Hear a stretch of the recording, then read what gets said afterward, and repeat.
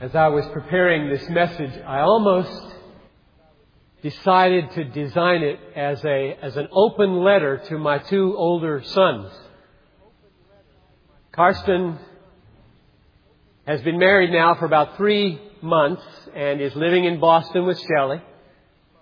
Benjamin turned 20 last week and is in Georgia in a tech school and got an apprenticeship in a German plastics company.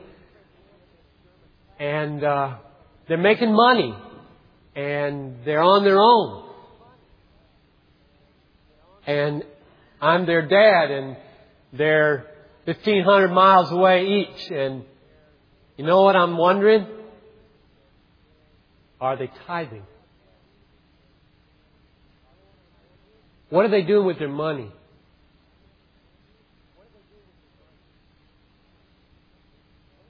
You might, depending on where you grew up and what you think, that's an odd question or concern for a dad to have for his sons. But maybe before I'm done, you will see why it's such a big deal to me. Are they looking at their money and the practice of tithing as that was a lifestyle option my parents chose, sort of like living in the city and shopping at Savers? You know, you can do it, you can not do it. It's no big deal. Or do they look back and say, that's the rock from which we were hewn.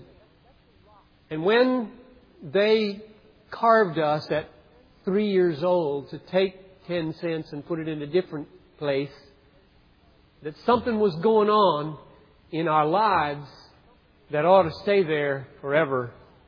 Which way are they going to go? It's a broader concern. If it were just me and the boys, I wouldn't preach on it. I wouldn't afflict you with my burden for them. But it's a broader concern. Last year in Christianity Today, there was an article about young adults and money and giving. And here are a few of these appalling sentences from that article. From James Williams of the Church of God World Service, who studies these things. Our people 45 years old and younger have grown up mesmerized by materialism. There's tremendous pressure on families to spend, and spend. And then he adds, I've heard that the generation that believed in the tradition of tithing is in 3 places: nursing homes, retirement homes, and cemeteries. In other words, he says baby boomers and baby busters don't tithe. Just the old faithful people. I've written to my sons, dropped little statements, talked to them straight up, and tried to teach them when they were home. And now I watch them come to Bethlehem. I watch them. You know, they come by the hundreds. They come through. Some are coming to college, go to Bethel or University or Augsburg or Northwestern or Crown or somewhere. They come and they're here for a while, maybe 2-3 years. Sometimes they get a job here. Sometimes they get married. And I look out and I wonder, they're the Benjamins from somewhere else. They're the Karstens from some other church and some other home. And I wonder what their parents are thinking, your parents are thinking, and what's going to happen now that you're away. What kind of patterns you're going to set for yourself. Ben called me 2 weeks ago, and he brought it up. I'm not going to bring it up anymore. I've said enough. And he had a question that made me see some of the perplexity that young, mobile adults have about their giving. For example, he said, I started going to a new church in end of June. I'm not sure I want to give them my tithe.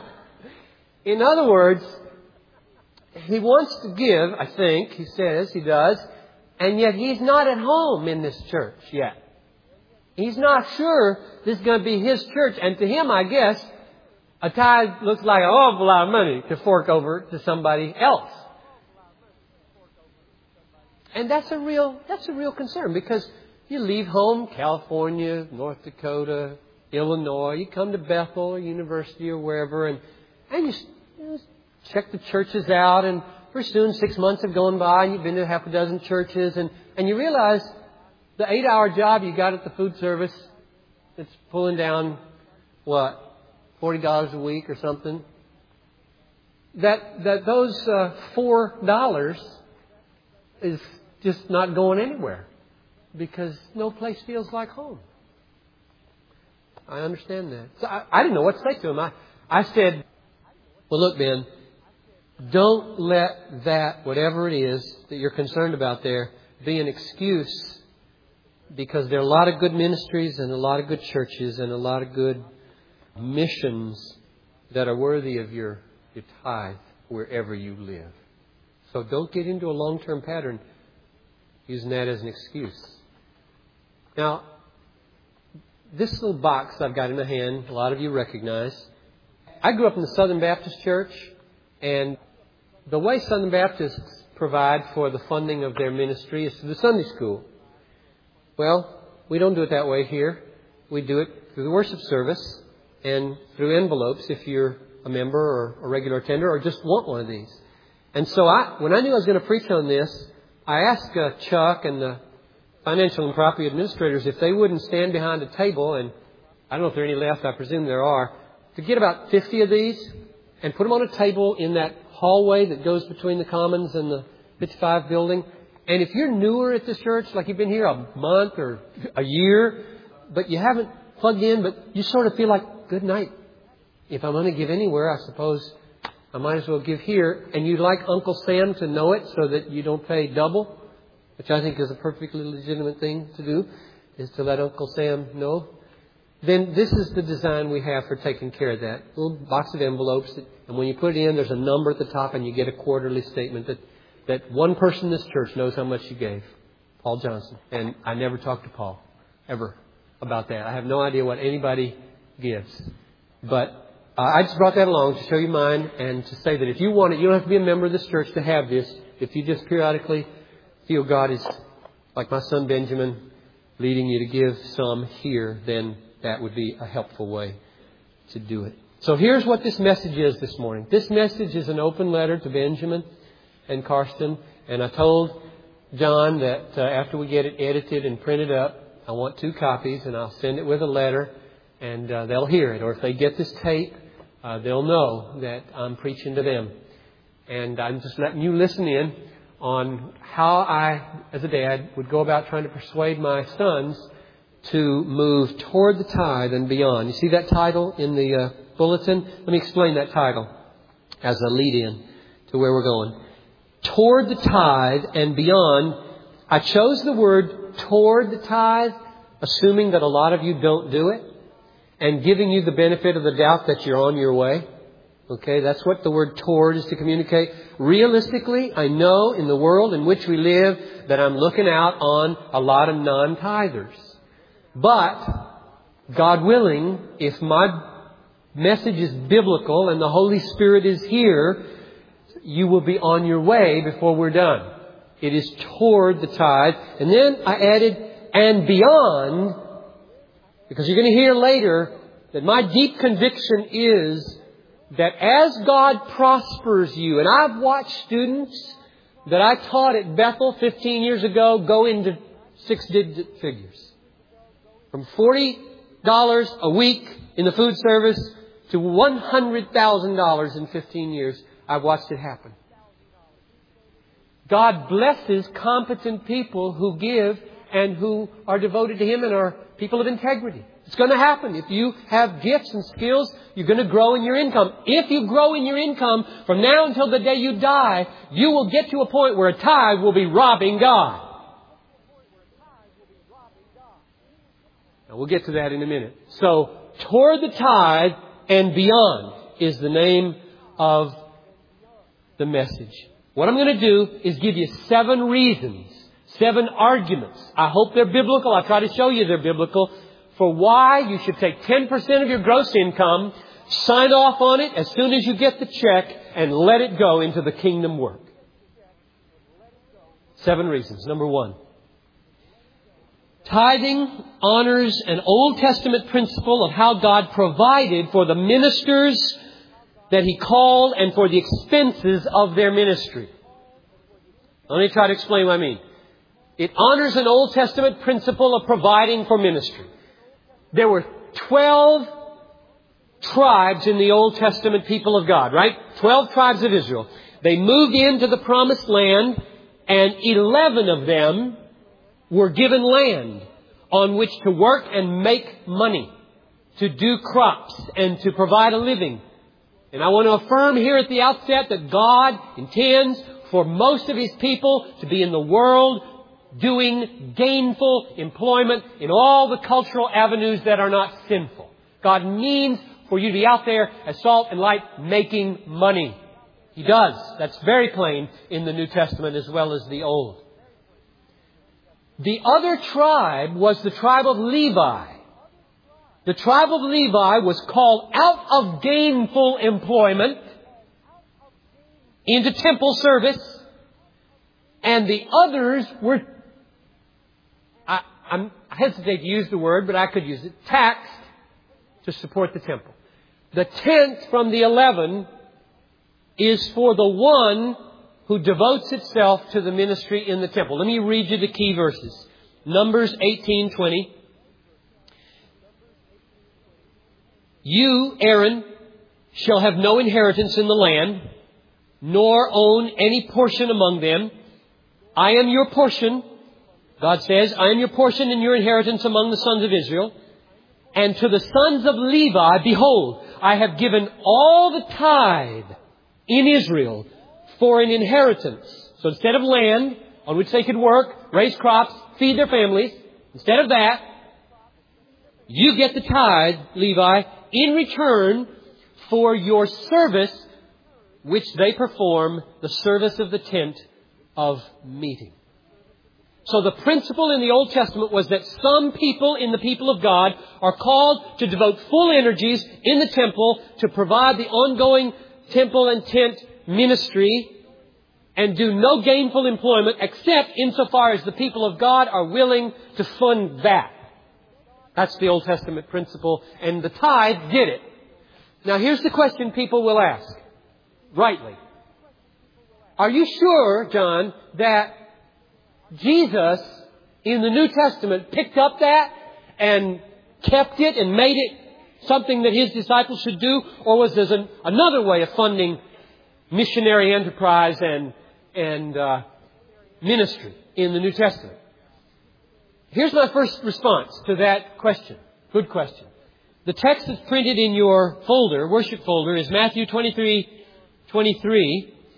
And it's Jesus in His day addressing the issue of tithing. Woe to you, scribes and Pharisees, hypocrites!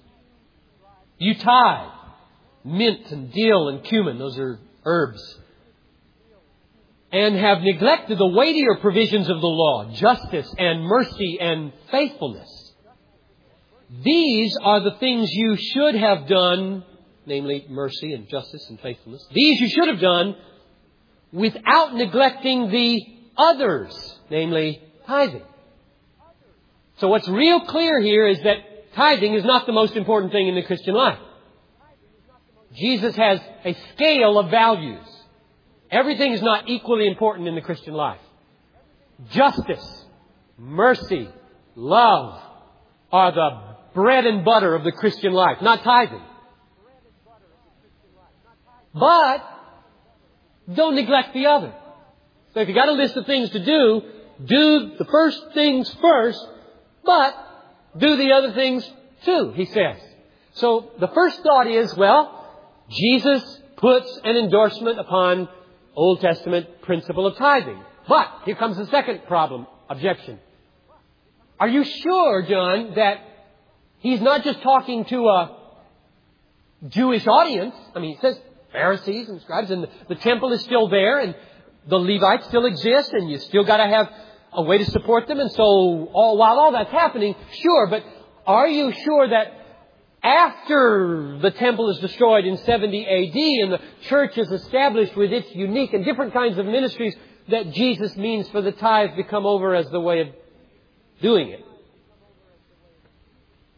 Here's my response to that question. You might want to look at 1 Corinthians 9, 13 to 14. I don't know if you've ever thought of that verse in this light, but I was meditating on it, and it seems real significant to me.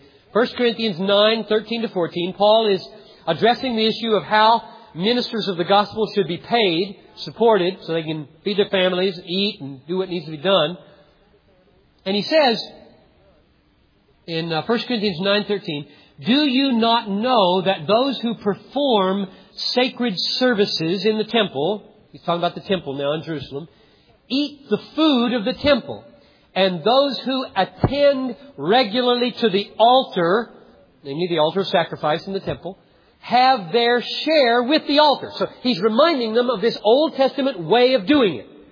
God provided that those who are the Levitical servants in the temple will eat some of what is brought. They are supported by the people who bring their offerings. Now, here's the key verse, verse 14.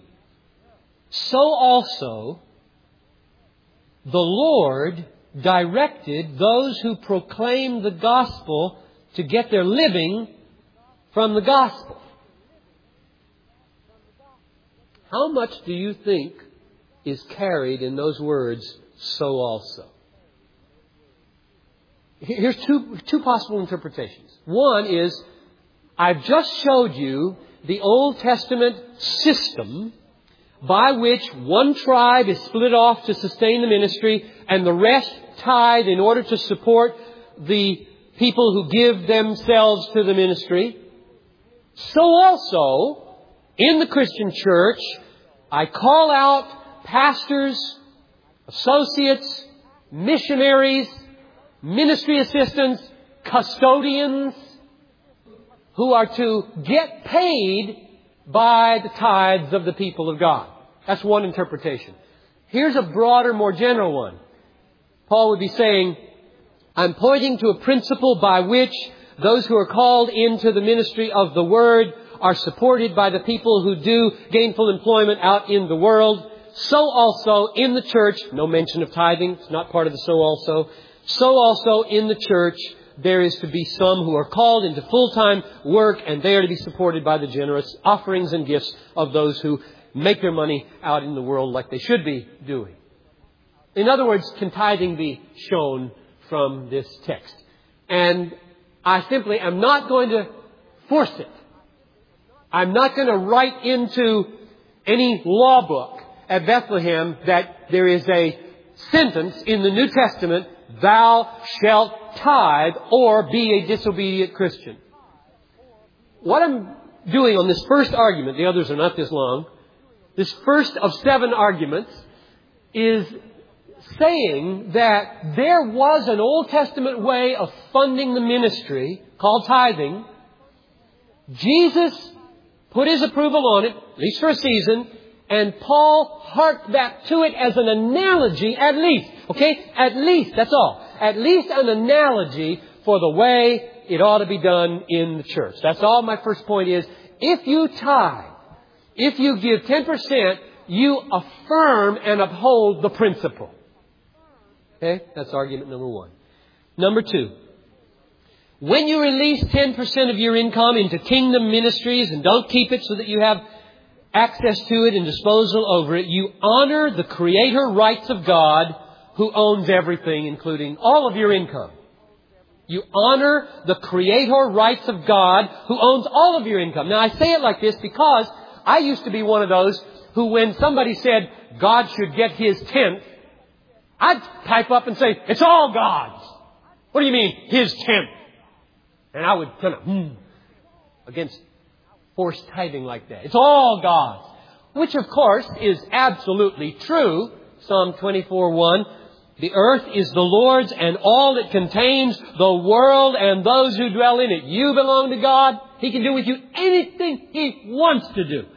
If you die right now, He has done you no wrong whatsoever. You belong to God. He can keep you alive. He can let you die. He can make you rich. He can make you poor. He owns your clothes, your house, your car, your television, your computers. Everything you've got is God's. Which, by the way, just so you understand, is why for 15 years as the preaching pastor of this church, this is my third sermon on tithing. But I talk all the time about lifestyle. Because I think the issue is the 90%. I'm preaching on the 10% this morning, but the issue is the 90%. And I think I've got $8 in my wallet here. That's what I had in the first service, if nobody took any. These $8 did not go into the offering plate in the first service like an envelope did. These are mine. And what I do with these is worship or idolatry. That's why I preach. And Lord willing, for the next 15 years, I'll keep talking about that. I'll keep talking about what we do with our money all the time. It's all God's. However, it's a big however this morning. God is wise. He's wise. Here's an analogy. Suppose God hears a wife, first of all. A wife complained to her husband legitimately, you never spend any time with me. I don't get any of your time. None of your time is my time. And God hears this and He looks to the husband to see what he's going to say. And the husband says, what do you mean? None of my time is your time. All of my time is your time. I work from morning till night to supply for you and the kids. How can you say none of my time is your time? God looks at that and He says, He looks at her and it rings real hollow. This guy's answer. Why? Because this wife knows, you know, that if he doesn't give her any especially time, couple of 3 evenings maybe, and a date or two in the week, if he doesn't give her any of that, he can talk till he's blue in the face about how all his time is hers and it won't mean anything. When he gives her an evening or 3 and a date, he's not contradicting or denying that all his life is for her. He's proving it. And if he doesn't give her any especially time, well, I wouldn't believe him. I wouldn't believe him that all that other time is really for her. Nah, baloney. You're just having a good time at the office. Trying to prove something to somebody.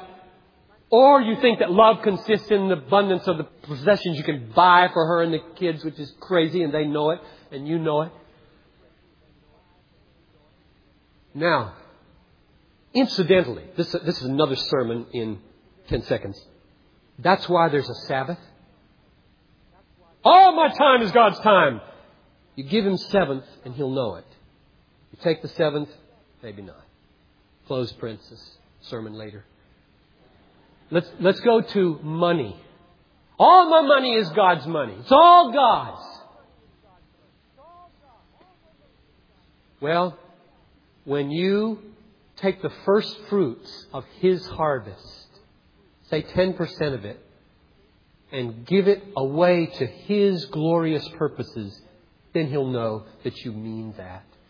You don't deny that it's all God's by giving Him a 10th. You prove that it's all God's by giving Him a 10th. And so my second argument is you honor His Creator rights over all your money by proving that you believe that with the tithe. Third argument. Giving away a 10th of our income to the mission and ministry of Christ is an antidote to covetousness. It's an antidote to covetousness. The last of the 10 commandments is thou shalt not covet. Jesus picked it up and said, beware, be on your guard against every form of covetousness. And Colossians 3:5 called covetousness idolatry. Wanting things too much is incredibly dangerous for your soul. Wanting things too much is dangerous for your soul. Hebrews 13:5, let your life be free from the love of money. Be content with what you have. Every time you give a tithe, every time you write that check off, there's a crisis. There should be a crisis. And the crisis is between God's values being implemented through ministry and mission and 10% more security, more comfort, and more fun over here. You have to declare your values to yourself, to your own conscience. That's where the battle is really fought. It's not fought here. Nobody knows what you're putting in anyway. The battle is fought when the check is deposited in the bank and you write in the deposit figure. The issue is what is on the next line. Now, Uncle Sam, he knows how to get his. You don't have to write a check for his. He takes it. But God loves a cheerful giver. And so He doesn't do it that way. You got to write it yourself. And this is my personal pastoral counsel to you. It's not in the Bible. The first check you write after you put that little deposit line in there is to the ministry. Maybe it's 3 checks. And then God will get you to live on the rest. God will provide for how to live on the rest. If you do it reverse, if you say, I will give God everything that's left at the end of the month. Well, you know who's in charge of that budget? Satan. And he'll make your toothache. He'll break your clutch. He will see to it there ain't nothing left at the end of the month. There never is. You start with 90, start with 80, start with 110. There's nothing left. There's a reason for that, and that's number 4. Argument number 4 is that we are to move beyond the tithe as our income expands in order to put a governor on our ever-expanding spending. Here is the rule for why there's never any money left. The rule is this. Spending expands to fill the income. There's a name for that probably in some book out there. Spending expands to fill the income. It's a law. Almost infallible. That's why there was a book several years ago entitled Getting By on $100,000 a Year. And it was a serious book. And it's real easy to see why. You got to rent a hangar for your airplane. You got to put fuel in it. And you got to insure it. And you're broke. Spending begets spending begets spending begets spending. Bring it down to where you live. If you buy a second car, it breaks. It's got to be washed. It's got to be fueled, and it's got to be insured. You thought you were paying $3,000 for that used car. You weren't. You weren't. If you got a teenager, you were paying another $1,800 a year. He's a boy. Talk about discrimination. What are you going to do about that? What are we going to do about that? How are you going to put a cap on your spending? The law is almost infallible that as our income grows, our spending grows. If you cut it, if you find a way to put a governor on what you have at your disposal, it's amazing how free you are. Michael Card's got a great song about the freedom you find by the things you leave behind. It is a great song. For example, this is an easy example. I do not give 2 seconds of thought, anxiety, greed, or covetousness to world cruises. nor to $30,000 cars. They are out of the realm of possibility. I don't even think about them. Now, I do think about upgrading to Microsoft Windows 95. I can afford that. And a lot of other things I'm tempted by. What I'm saying is, if my income were to grow to $200,000, $300,000, taking a world cruise a couple times a year would be like going to Pizza Hut on Thursday with Noel. And getting a personal pan instead of the buffet. Now, what are you going to do? What are we going to do about this incredible expansion? I believe God means for Christians to move toward the tithe, and then as God blesses and you move $50, $60, $70, $80, $90,000, you start carrying this percentage up with you. Let me give you an example so you know what I mean. Let's take John Wesley for an example. Wesley was born in 1703. He was a great famous evangelist in the 18th century. And in 1731, he was 28 years old, he began to recognize the impulses of materialism in his life and how he was spending more. And he realized you can live very comfortably in England in 1731 on 30 pounds a year. And he made 30 pounds that year and lived on 28, and so he gave away the extra 2. And he resolved that year, God helping him, he would make as much as he could and he would live on 30 pounds. And he made 62 pounds. And he gave away 32 pounds. And the next year he made 90 pounds.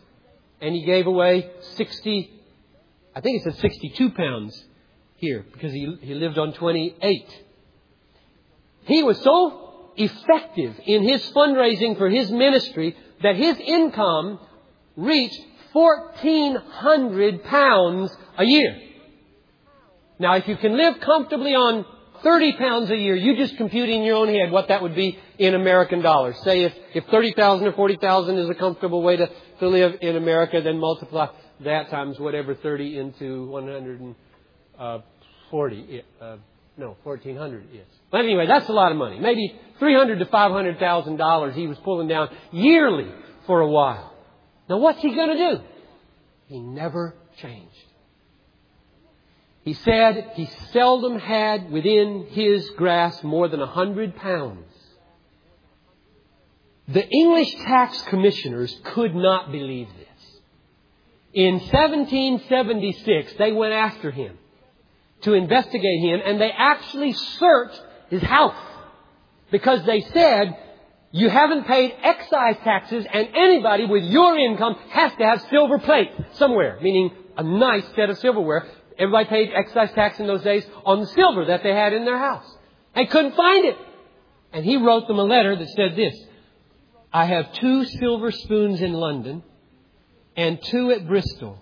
This is all the plate I have at present, and I shall not buy any more while so many round me want bread. Ache for America. Ache for the church in America. Oh, that Wesley's spirit would be born again. He died 87 years old. God gave him a long, incredibly effective life. He had earned over 30,000 pounds in his life. And in his will, the money in his pocket and in his dresser was provided for, and there was nothing else. And he wrote, I cannot help leaving my books behind me whenever God calls me hence. So he had his books to will. But in every other respect, my own hands will be my executors. I have 3 more brief reasons for why my sons should tithe and go beyond the tithe. They all come out of a text. I direct your attention to it. 2 Corinthians 9, 6 to 8, very briefly. 2 Corinthians 9, verses 6 to 8. I want to give you 3 more powerful reasons for why I pray that God will beget in you this desire. The verses go like this. 2 Corinthians 9, 6. Now this I say, he who sows sparingly will reap sparingly. He who sows bountifully will reap bountifully. Let each one do just as he has purposed in his heart, not grudgingly or under compulsion, for God loves a cheerful giver, and God is able to make all grace abound to you, that always having all sufficiency in everything, you may have an abundance for every good deed. Here's reason number 5 for why you should let 1/10 of your income go into kingdom ministries. It's God's way of bringing about many good deeds for His glory. You see that in verse 8? Those who sow bountifully and are cheerful in their giving will have an abundance, it says, an abundance for every good deed. Good deeds are the goal. Good deeds are the goal of money. Let your light so shine that men may see your good deeds and give glory to your Father. Here, good deeds are provided for by money. Titus 2:13, Christ died that He might purify for Himself a people zealous for good deeds. And here, good deeds are funded through bountiful, generous giving. So here's the principle I would lay down. All excess money is given to you that you might show you don't love it by giving it. All excess money is given to you that you might show that you love God and not money by releasing it into kingdom purposes. Argument number 6. When you tithe and beyond, you provide a sufficiency for yourself. Giving is a way of having what you need. I say that to you young people. Start. I'm only 49. Sounds old to some of you. Less old to me than it used to. I say only 49. But I will be glad when I can stand. Maybe you'll have me back when I'm 69 or 79 for some special event here. After I retire. I'll come back and I hope I can say at 79, God has never failed me. Maybe I'll have the guts in those days to talk about giving, what I give. But I probably won't because you're not supposed to do that. But just know that at 49, and I could just go right across this congregation, especially you older people, and have you stand up one after the other and bear witness to the faithfulness of God. That giving is a way of having. Now that's right here in this text. He who sows bountifully, verse 6, will reap bountifully. And verse 8, God is able to make all grace abound to you, that always having all sufficiency. Stop there. Don't read on. Then it moves to giving. Right here, this is yours. This is yours to live on. All sufficiency. And then comes an abundance for every good deed. So first there's sufficiency for you, and then there's abundance for every good deed. But if you get it reversed, and you say, oh, abundance for me, and all my investments, and all my extra things I want to buy, well then, the system breaks down. Something goes haywire. It's sufficiency for you and abundance for every good deed. I think this is Paul's way of saying Malachi 3:10. Bring all the tithe into the storehouse so that there may be food in my house. Test me now, says the Lord. Test me if I will not open the heavens for you and pour out a blessing until it overflows. So I just say to you who are sitting there saying, I barely make it on 100%. I don't make it on 100%. And you're telling me now that I can make it on 90% and go beyond that. No, I'm not. I think God is.